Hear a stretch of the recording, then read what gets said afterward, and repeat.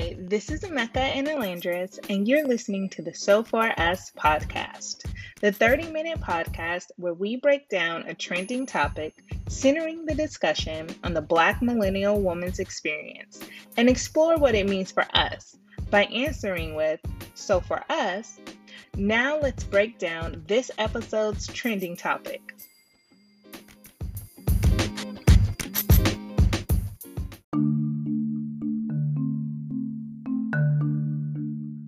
The Kaizen Family Foundation has an ongoing research project that monitors and tracks the public's attitudes and experiences with the COVID-19 vaccine. On February 19th, they released a report on the attitude of Black women and men towards the COVID-19 vaccine. For Black women, they found that 19% said they definitely won't get it, 41% are more likely than other groups to want to wait and see, 69% of those who have not gotten the vaccine say they do not have enough information about side effects, and 87% are worried they might experience serious side effects from the vaccine. They also reported that 53% of the Black women say they trust the healthcare system to do what is right for them and their community, only some or almost none of the time. This is Emeka. So for me, I also had concerns about potential side effects. I spent a lot of time discussing with a close friend all the information we both were gathering about the vaccines from our own online research. I also spent a lot of time on Clubhouse in the rooms where Black doctors spoke about COVID-19 and the vaccines. Ultimately, I decided, based on the information I found and received and believed to be true, getting the vaccine was the best choice for me, and I am now fully vaccinated with the Moderna vaccine. However, given the historical and current treatment of Black people within the American healthcare system, I believe Black people having concerns and/or questions is valid and not surprising. So for Elandris, I spoke with my doctor, who is a Black doctor, and after discussing the concerns I had about my medical complications, we had to determine what will be the best approach so that I do not have another reaction to this vaccine like I did to another many years ago.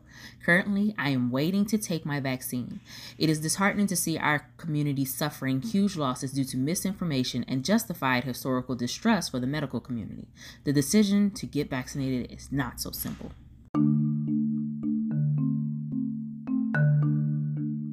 On January 29th, Marjorie Taylor Greene showed up to Congress without her mask, and when Congresswoman Cori Bush told her to put her mask on, Greene decided to verbally assault her to the point Congresswoman Bush had to move her offices because she did not feel safe.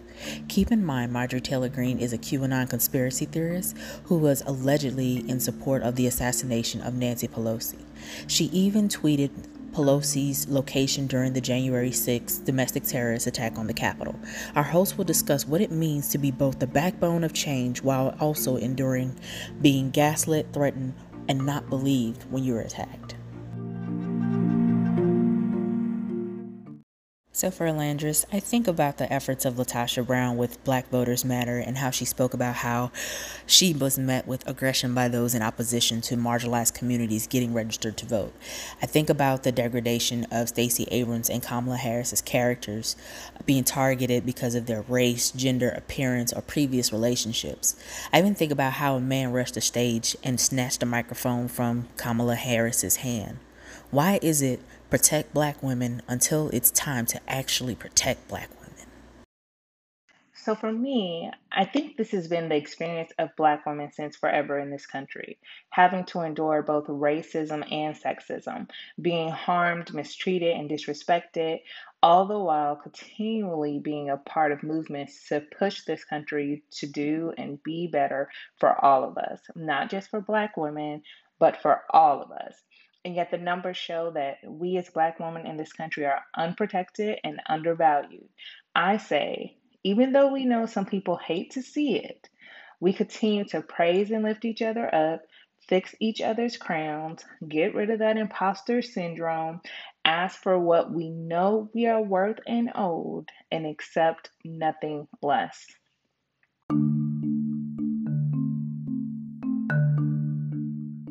McKinsey and Company recently released a study that found that Hollywood's continual undervaluing of Black-led projects costs it $10 billion a year. Nielsen has found that compared to other women, Black women spend almost 15 more hours a week consuming television programming. We also spend more time each week on apps on our phone or browsing the internet on our phone. When it comes to shopping, Nielsen describes Black women as trendsetters, also noting when it comes to beauty products, we over index in both dollars per shopper and per household. And yet we are undervalued, underappreciated, and underrepresented in the media and by brands, in some cases having things looked down upon by others until they are appropriated by non-Black people, at which point they are considered trendy. Our host will discuss what it means to be cultural trendsetters without receiving reciprocity when it comes to recognition, appreciation, and compensation. This is a method. So for me, this especially hits home. Several years ago, I started a blog where Black people can share their thoughts and reviews on films and television shows to share our perspective on how we are being represented on TV and in films.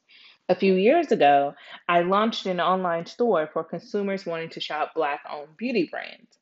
Of course, last year in 2020, we all noticed a significant increase in the media and brands speaking out on matters involving Black people and creating various opportunities for us. Now we'll begin to see if it was only a trend, or will there truly be long term change and continued improvement? I remember after the writer strike in 2007 how television made this shift and social media took it to the next level. People like Lovey Ajayi started giving her take on Scandal, which, in my opinion, helped to drive its popularity. Many began to follow.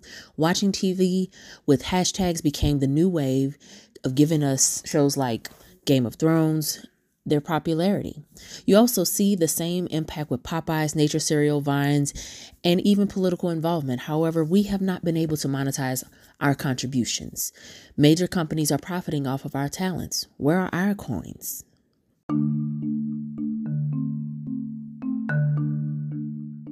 Black entertainment has been on the rise lately. However, so has Black trauma. We don't need to have our pain exploited in film and TV when news outlets give this to us every evening at 6 o'clock. Our host will discuss the need for more Black entertainment that takes us on adventures through the love tunnel and mythical worlds, not trauma. So for Landris, those of you who follow me know I live for history and all things nerdy. So when Bridgerton and The Witcher came out, I was living.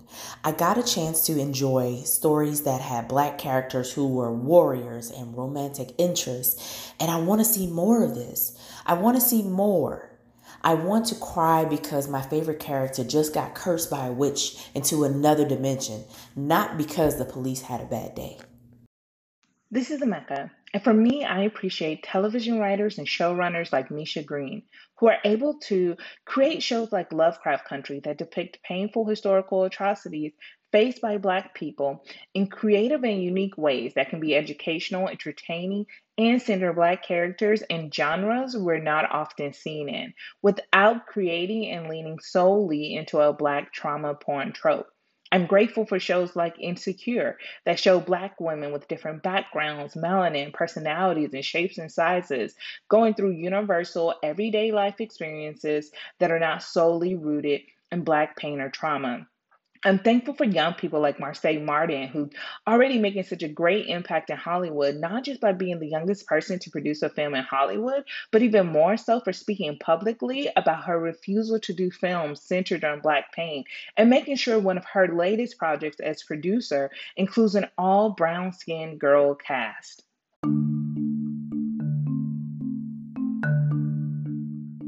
Last month, in the same week, the Texas Senate voted to approve a House bill that many feel limits teachers' ability to discuss race and racism in the classroom. And UNC denied tenure to Nicole Hannah Jones, the creator of the 1619 Project, the New York Times long form journalism project that aims to reframe the country's history by placing the consequences of slavery and the contributions of Black Americans at the very center of the United States national narrative. Our host will discuss the importance of knowing and sharing Black history, why people want to suppress it, and how we can preserve it.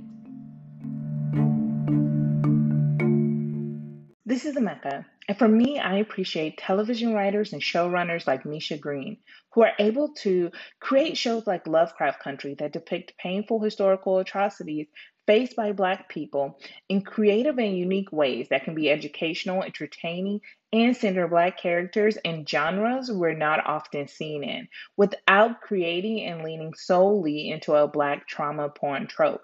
I'm grateful for shows like Insecure that show Black women with different backgrounds, melanin, personalities, and shapes and sizes going through universal everyday life experiences that are not solely rooted in Black pain or trauma. I'm thankful for young people like Marseille Martin, who's already making such a great impact in Hollywood, not just by being the youngest person to produce a film in Hollywood, but even more so for speaking publicly about her refusal to do films centered on Black pain and making sure one of her latest projects as producer includes an all brown skinned girl cast. So for Alandris, I discuss historical content through the Black experience on my personal page because what we are taught in school teaches American history without any Black contributions outside of MLK and Rosa Parks. The question then becomes, how are you legally banning a history that's already being omitted?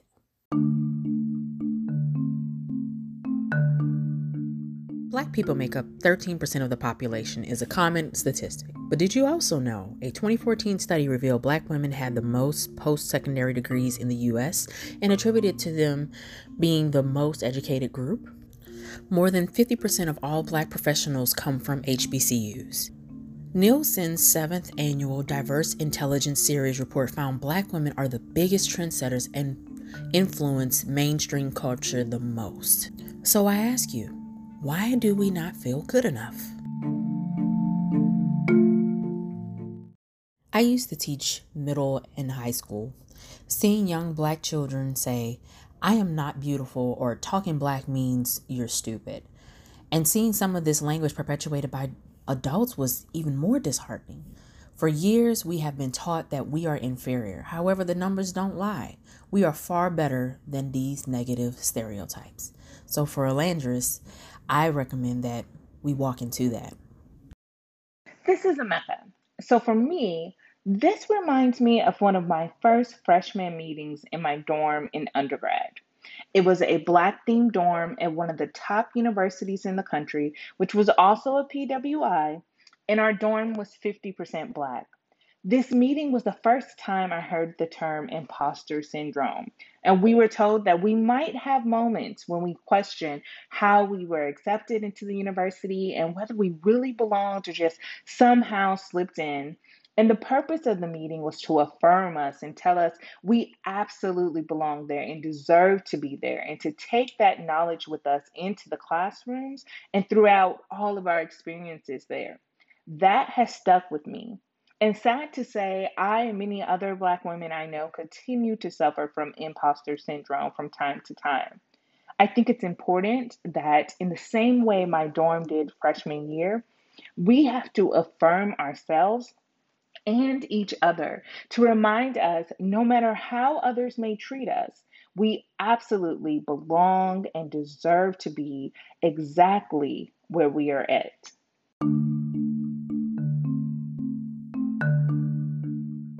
The Summer Olympics concluded a few weeks ago, and many of the things that happened off the court, mat, track, etc., were reminders of challenges we as Black women face no matter how amazingly talented we are.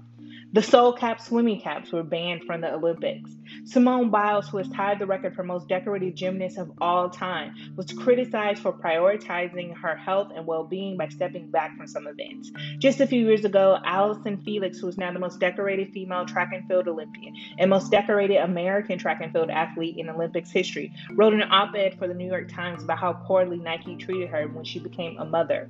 And while some Olympians use this year's Olympics to promote their cannabis business, including Olympian ambassadors, Sha'Carri Richardson, the sixth fastest woman of all time, was suspended and made ineligible for the Olympics because she tested positive for recent cannabis use, which was related to coping with the passing of her mother. This is Ametha. And for me, I'm so proud of and inspired by so many Black women athletes. They stand as examples of not only excelling in your career, but in prioritizing self care, speaking up and standing up for ourselves and our beliefs, and not letting obstacles derail us and take us off our path. I fought to protect my sanity and my privacy because the quality of my life depended on it. The amazing words of Queen Beyoncé from her Harper's Bazaar interview that I have been sitting with since I have read it. This is Alandris. I hope seeing Black women athletes take a stand for their mental health ushers in a new meaning for the phrase strong Black woman.